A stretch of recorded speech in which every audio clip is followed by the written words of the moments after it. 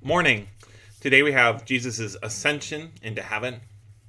When people that we love say goodbye to us, going on a trip, a journey, maybe moving to another town, it's often a very sad thing. They're leaving. They're not going to be around anymore. We're not going to get to spend time with them. Yes, we can call them on the telephone, but that's not really the same thing, is it? And so we're sad when people that we care about and love move away or even leave for just a little bit of a time on a trip. In our sinfulness, we often view Jesus' ascension in the same way, thinking, well, he left us, he went up to heaven, we can no longer see him or be with him. But the Bible is very clear that exactly the opposite is true. That Jesus ascended into heaven in order that he might be with us more fully and more completely than he ever was before. If Jesus had remained bodily on this earth, he would be limited to a certain place at any given time. He would be there in Jerusalem, but not here with us in Wisconsin. Or maybe he come visit us here in Wisconsin, but then he wouldn't be with the people down in Florida. Jesus ascended into heaven and sat down at the right hand of God, assuming, even according to his human nature, all the attributes of God, so that he could be all-powerful and omniscient and omnipresent, that is, knowing all things and present everywhere. Because of Jesus' ascension, he is with us absolutely and completely everywhere we go. This is essential for our understanding of our Christian life. The disciples, when they heard that Jesus ascended into heaven, or after they saw Jesus ascend into heaven, rejoiced with exceedingly great joy and worshiped Jesus because they now knew that they could go out and do the task that he had given to them without worrying about where is Jesus. They don't have to keep coming back to Jerusalem to try and find him and talk to him, but they now know that he's with them wherever, and that almighty power of God is with them wherever. And so they're very joyful that now they are able to spread the gospel throughout the world, and Jesus is going to be with them every step of the way, just as he's with us everywhere we go. You know, we're more what we call a low church. There's a difference between high church and low church. A high church has a very, precise, very ornate liturgy. A high church is probably going to have all the different vestments and all the different robes, and they're going to have much more of the historical liturgy than what we do. People often think we have historic liturgy in our church, and we do, but it's a very mild form of it. If some of you used to be Missouri Synod or have ever been to Missouri Synod Church, you might know that some of the Missouri Synod churches go a lot further in their liturgy and also in the symbolism of the church. And so in some of those high liturgy churches, they actually have what they call a paschal candle. And so that candle represents Jesus, the Passover lamb, right? And then that candle is always lit first and then used to light the other candles in the church. And during the Ascension service, some of those high liturgy churches will actually snuff out that paschal candle, but not the other candles. And you can see how this is very symbolic of what's happening in Jesus' ascension. He's no longer seen. That doesn't mean he's gone, but he's no longer seen. But the apostles go out being filled with his word. So he is the light of the world, and yet he's given that light to the apostles, and they go out and spread that message. And so Christ, the light of the world, is seen through those other candles or through us. Maybe you could use that in your Sunday school class too, bring in some candles. Kids like fire, right? So it makes kind of a good thing to do to help them understand the ascension of Christ. The ascension of Christ is recorded for us, of course, in the book of Acts, but also in the Gospel of Mark and the Gospel of Luke. The book of Acts has the most detail, but what's actually said in Mark and Luke is probably more important, because even though the book of Acts tells us more details about Jesus' ascension into heaven, the Gospel of Mark and the Gospel of Luke really tell us more of the importance of Jesus' ascension into heaven. So don't neglect reading through the Gospel accounts. They're very important. In Mark, for example, Mark tells us it's just 2 verses. That's all we have for the ascension, and yet those 2 verses tell us everything and even more than we need to know. So then after the Lord had spoken to them, he was received up into heaven and sat down at the right hand of God, and they went out and preached everywhere, the Lord working with them and confirming the word through the accompanying signs. The entire story of the ascension is just right there, those 2 verses, and so marvelously portrayed as well. He ascended into heaven, and what does that mean? It means that he sat down at the right hand of God. There we have the understanding what it means that Jesus ascended into heaven. Understanding the nature of Jesus' resurrected body before and after the ascension is very hard for us in our limited view of Christ and our limited understanding of God in heaven that we have in this sinful world. But it's very obvious from Scripture that there is a difference. After his ascension, he was risen from the dead, and his body was glorified. It wasn't subject to the laws of physics that it had been before. We know he passed through the doors without even opening them, right? But it was not a body that had yet sat down at the right hand of God. Throughout Scriptures, over and over again, it's made clear that he sat down at the right hand of God when he had ascended into heaven. What does that mean that he sat down at the right hand of God? It doesn't mean that he physically is sitting on a throne in heaven. It means that he has received the full authority and the full power of God. We know that he was God from eternity. We know that when he was conceived and born of the Virgin Mary, he humbled himself. He gave up the full power and authority of God. And now here, at his ascension, we see him taking up again the fullness of his divine personhood, his Godhead. Now he never wasn't God. He always was God, but he didn't make full use of his divine powers, and now he receives again, or takes up again, or makes full use, however it's worded, in various ways in different places, but receives again that fullness of the deity, that full power of being God. And so, what was the relationship of his human and divine nature in that time from the resurrection to the ascension? It's not really very clear. You might ask, well, where was his body when he wasn't actually appearing to the disciples? Was it someplace else on the earth? Or was it, up in heaven, but just not fully glorified yet? Well, Scripture doesn't really tell us, and we don't really need to know. The important thing is here at the ascension, he sat down at the right hand of God. He now has that full power and that full authority. And then you see that in action. Mark tells us they went out preaching everywhere, the Lord working with them and confirming the word through the accompanying signs. So you see what I was just talking about, the presence of the Lord with his disciples wherever they went, and that full power and authority of God working through them to preach the gospel and make it very, very clear that Jesus was the Christ and was the Lord. And we turn to Luke chapter 24, beginning with verse 44. Then he said to them, "These are the words which I spoke to you while I was still with you, that all things must be fulfilled which were written in the law of Moses and the prophets and the Psalms concerning me." And he opened their understanding that they might comprehend the Scriptures. Then he said to them, "Thus it is written, and thus it was necessary for the Christ to suffer and to rise from the dead the third day, and that repentance and remission of sins should be preached in his name to all nations, beginning at Jerusalem." So here you see part of the reason for that 40 days. Why did he ascend into heaven and sit at the right hand of God right away after his resurrection? Here you see part of the reason. Luke tells us he was with them in order to teach them the things that they still didn't understand.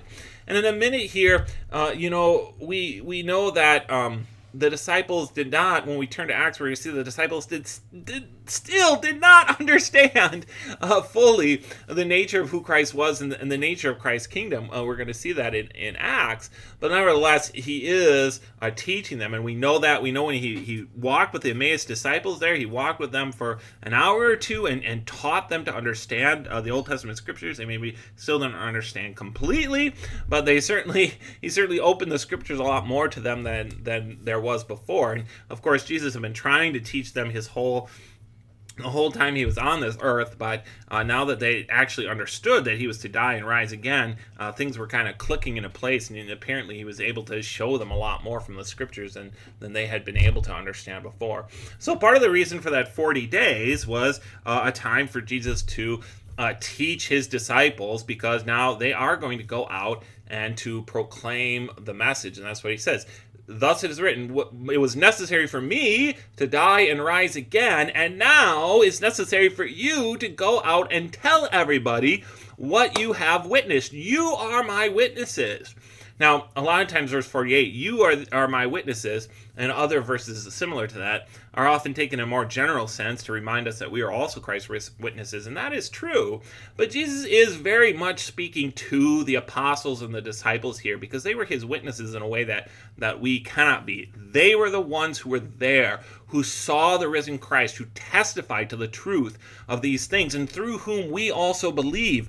Their testimony is the testimony that really shows the truth that Jesus rose from the dead, and that was a big part of their role. And so, because of that, because of the importance of the apostles, the foundation of the church is built on the witness of the apostles, right?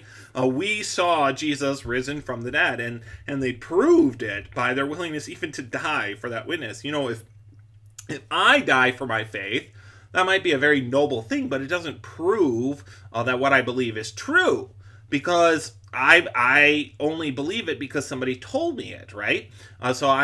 So dying for my faith proves I believe it, but doesn't really prove that it's true.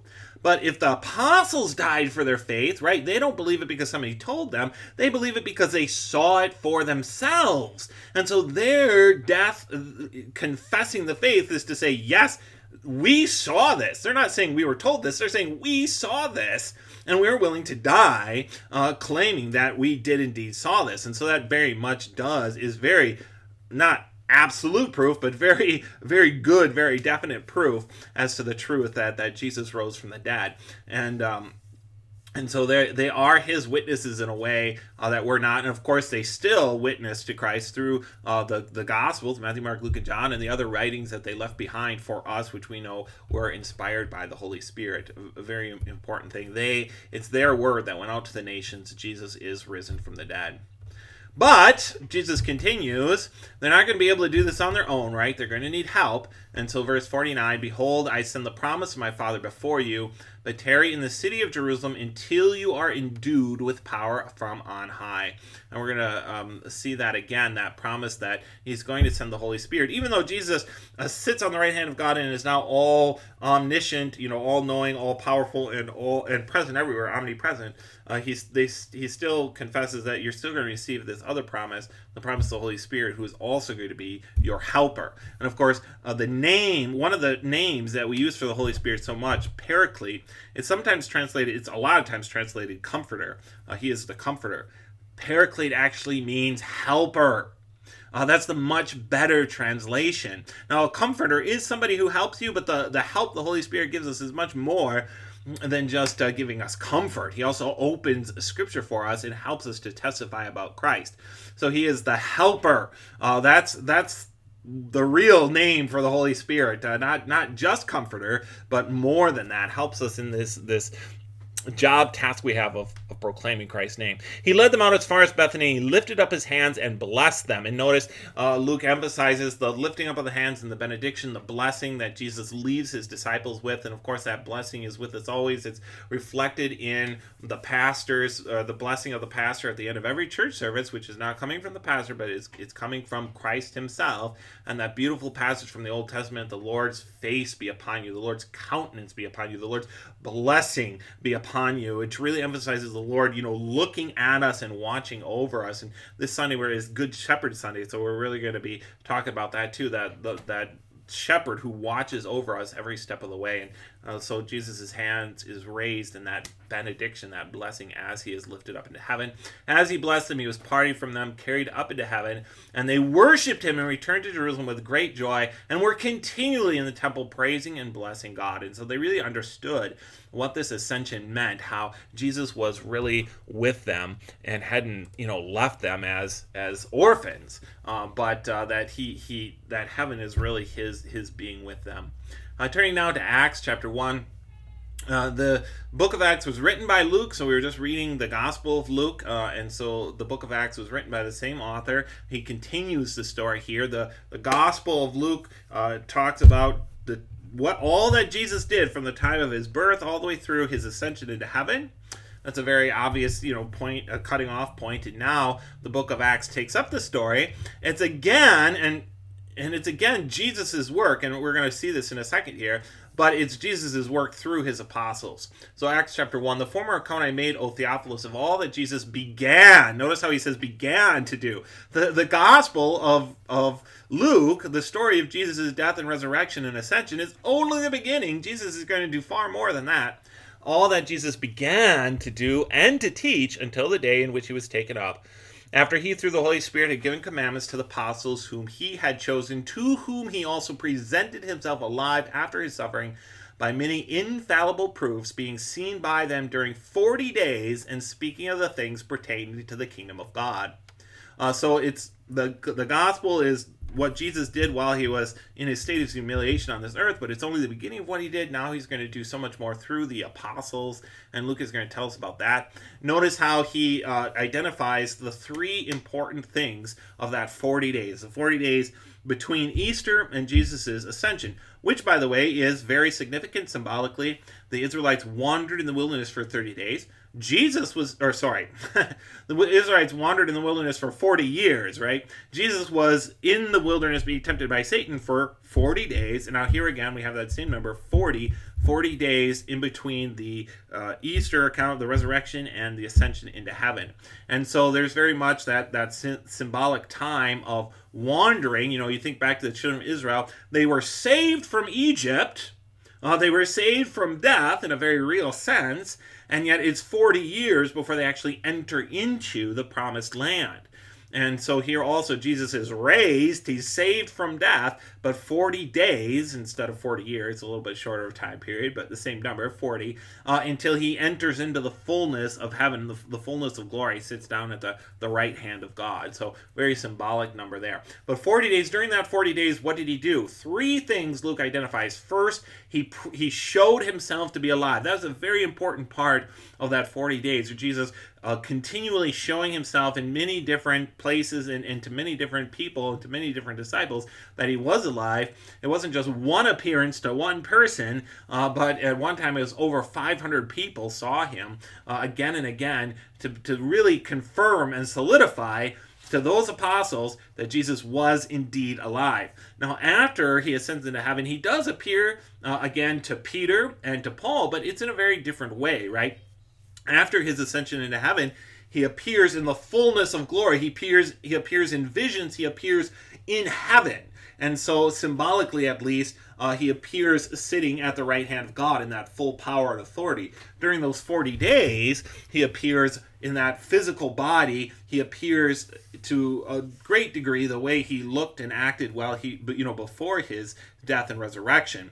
So he appears physically, bodily to the apostles to show them that it's not just a spiritual resurrection, but it is a bodily resurrection, and that he is indeed alive. And of course, that's so important. That's the core of our faith, that Jesus rose from the dead, and Jesus spent 40 days proving it so that we would know beyond a doubt he is risen from the dead. So that's the first thing about the 40 days. But then also teaching, speaking to them of the things pertaining to the kingdom of God. So it was a time for him to be seen and prove that he was risen from the dead. It was a time for him to teach them that he really was to teach them the things that they did not yet understand. Presented himself alive and was seen and taught them. And then after the 40 days, and being assembled together with them, verse 4, he commanded them not to depart from Jerusalem, but to wait for the promise of the Father, which he said, you have heard from me. For John truly baptized with water, but you shall be baptized with the Holy Spirit not many days from now. So we have to understand this correctly. And there's a couple important things here. A lot of people, there are some churches out there that say, well, this baptism of the Holy Spirit, that's separate from water baptism. And so they criticize Lutherans when we say that you receive the Holy Spirit in your water baptism. And we say that because that's what the Bible says. It says one Lord, one baptism, right? And it says that through the baptism that we are washed and become children of God. It says we receive the forgiveness of sins. And the Bible also have promises of the reception of the Holy Spirit through our baptism. But here, now, it seems as though it's a different thing. And it is a different thing, but it's not a different thing in the way that a lot of people think. You will be baptized with the Holy Spirit not many days from now. You will receive the Holy Spirit. Well, first of all, those who say that you don't receive the Holy Spirit through baptism, that you only receive the Holy Spirit, if you could speak in tongues, or if you hear or see the flames of fire, the rushing wind, by some outward thing like that. Well, this is clearly contradicted by Jesus' own words, because the very night that Jesus rose from the dead, he appeared to the disciples in the upper room, and we talked about this, a couple weeks ago. What did he say to them? He breathed on them and said to them, receive the Holy Spirit. So even at that time, it is very clear that they had received from Jesus that promise of the Holy Spirit, that they had received the Holy Spirit. And so this receiving of the Holy Spirit here is something different. And the Bible often does this. It often speaks kind of in two different ways of receiving the Holy Spirit. For example, the Bible tells us you cannot say that Jesus is Lord except by the Holy Spirit. So anyone who believes that Jesus is Lord must have the Holy Spirit. And that's true. We receive the Holy Spirit in our baptism. However, it also talks about those believers like receiving the Holy Spirit in this outward form. And that's really the key here. It's not that the apostles didn't have the Holy Spirit, but they didn't have the Holy Spirit in the same way that they would have it. He would be received in a fuller degree later on. And so the Bible speaks about how the gifts of the Holy Spirit are not all the same. And so the Holy Spirit is manifested in different ways. For example, Paul speaks about. And so you can have the Holy Spirit, but then like another portion or an extra part of the Holy Spirit, it's hard for us to describe. We're talking about the things about God. And of course, the Holy Spirit's always with us everywhere in his fullness. But having given us more or less gifts. Now, and maybe we receive one gift at our birth, and then maybe later on, like the apostles, we receive a greater gift from the Holy Spirit. And that receiving of a gift is talked about as a receiving of the Holy Spirit. And you can understand why that might be. And so that's really what Jesus is saying here. Not that they didn't have the Holy Spirit, but that they would now receive the Holy Spirit again. There's really, the point is, you'll receive more power, more gifts from the Holy Spirit is the way that this should be understood. So we all receive the Holy Spirit in our baptism, but the disciples are going to receive a greater outpouring of the Holy Spirit, might be one way to put it. They receive more gifts from the Holy Spirit. And of course, that the story of Pentecost is one I think we did that last year. So we don't have it in this book. But maybe it's one that we'll go into again. So they're going to receive the Holy Spirit, and they're not supposed to leave Jerusalem until they do.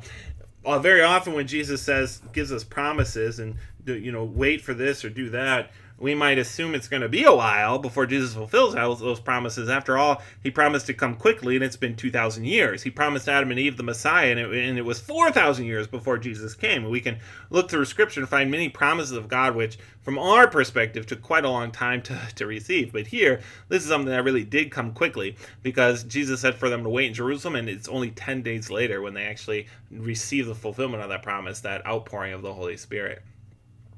Verse 6. Therefore, when they come together, they asked him, saying, Lord, will you at this time restore the kingdom to Israel? He said to them, it is not for you to know times or seasons which the Father has put in his own authority, but you shall receive power when the Holy Spirit comes upon you. You shall be witnesses to me in Jerusalem and in all Judea and Samaria and to the ends of the earth. Notice verse 8, you will receive power when the Holy Spirit has come upon you. And so that really emphasizes what I was saying before. What does this mean that they'll receive the Holy Spirit? It doesn't mean that they don't have the Holy Spirit now, but that they're going to receive more of they're going to receive more of the power of the Holy Spirit. And of course, that's demonstrated very obviously on Pentecost. And so Jesus' own words here, you will receive power when the Holy Spirit comes upon you, explains his words earlier in verse 5. Notice that the disciples, as I mentioned before, we're going to see how they still don't really understand. Jesus has been with them for the 40 days, trying to get them to understand the Old Testament and who the Messiah really was. They still don't really understand it. They're still looking for that earthly kingdom. Are you going to restore the nation of Israel? They think, okay, well, he rose from the dead, so now surely he has the power. He rose from the dead. He has the power to restore the nation of Israel. But rather than try again to get them to understand, well, Jesus has more important things to tell them at the time. So he just basically tells them that's not something you need to worry about when the kingdom of God is going to come in the way that you think. Don't worry about that. What you should be worried about is the fact that you will receive power and you will be my witnesses. And this is still an important lesson for us because there are way too many Christians who are way too much concerned with the last day and the coming of Christ. And that's not exactly the same question that the apostles ask him, but it's along the same tracks. And they think, well, we need to study the book of Revelation. We need to figure out when Jesus is coming again. We really need to be focused on that. And Jesus says, clear out. Don't worry about that. That's not what you need to worry about. When that day comes, it will come and you'll know it. And, you'll be taken to heaven. Just don't worry about that. What you need to worry about is this task that I'm giving you right now. And that task is to be witnesses, to spread my word with what the little time that you have left.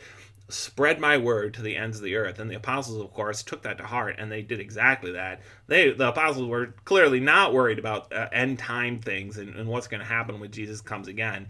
You read their epistles and you read what they did. They were just far more concerned just about preaching the gospel. And there are some things in the epistles about the end times, but usually they're only in there because Paul or Peter or some other people encountered others who were teaching incorrectly, and so they stopped to correct their misunderstandings about the end times. But in general, it's not a topic that they really even worry about because it just doesn't matter.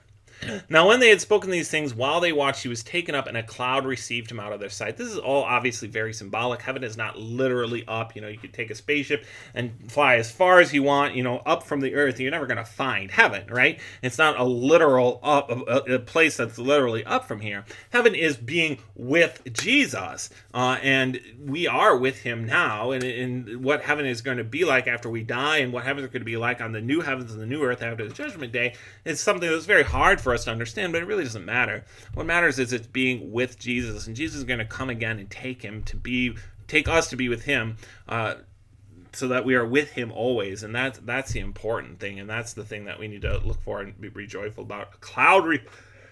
The cloud received him out of their sight. Throughout Scripture, clouds are used as a symbol of the hidden God. So God is present, but in a way that we cannot see him. It was a cloud that was with the children of Israel as they went through the wilderness, right? A cloud by day and a pillar of fire by night. And so that was God's presence. Now, they couldn't actually see God because he was hidden in that cloud. And on top of Mount Sinai, God was on top of Mount Sinai, but there was a cloud between God's presence and the people of Israel below. So they couldn't actually see God himself. He was hidden behind the cloud. And when Solomon built the temple and dedicated it to it, a cloud came and filled the temple. It was filled with smoke, with a cloud. Again, Jesus, God's presence, but in a way that is hidden from us. And so here as well, Jesus is present with us, but he's hidden. We can't actually see him. It doesn't mean he's not there. He's very, very much there, but in a way that cannot be seen. And so whenever clouds are talked about, especially in connection with Christ or with God throughout the Scripture, you kind of have to think of that, like the hidden presence of God there, but in a way that can't be seen. And so that's a reminder. He's not leaving us, but he's simply not visible to our physical eyes anymore. And while they looked steadfastly toward heaven as he went up, behold, two men stood by them in white apparel, who also said, Men of Galilee, why do you stand gazing up into the heaven? The same Jesus who was taken up from you into heaven will so come in like manner as you saw him go into heaven. Then they returned to Jerusalem from the mount called Olivet, which is near Jerusalem, a Sabbath day journey.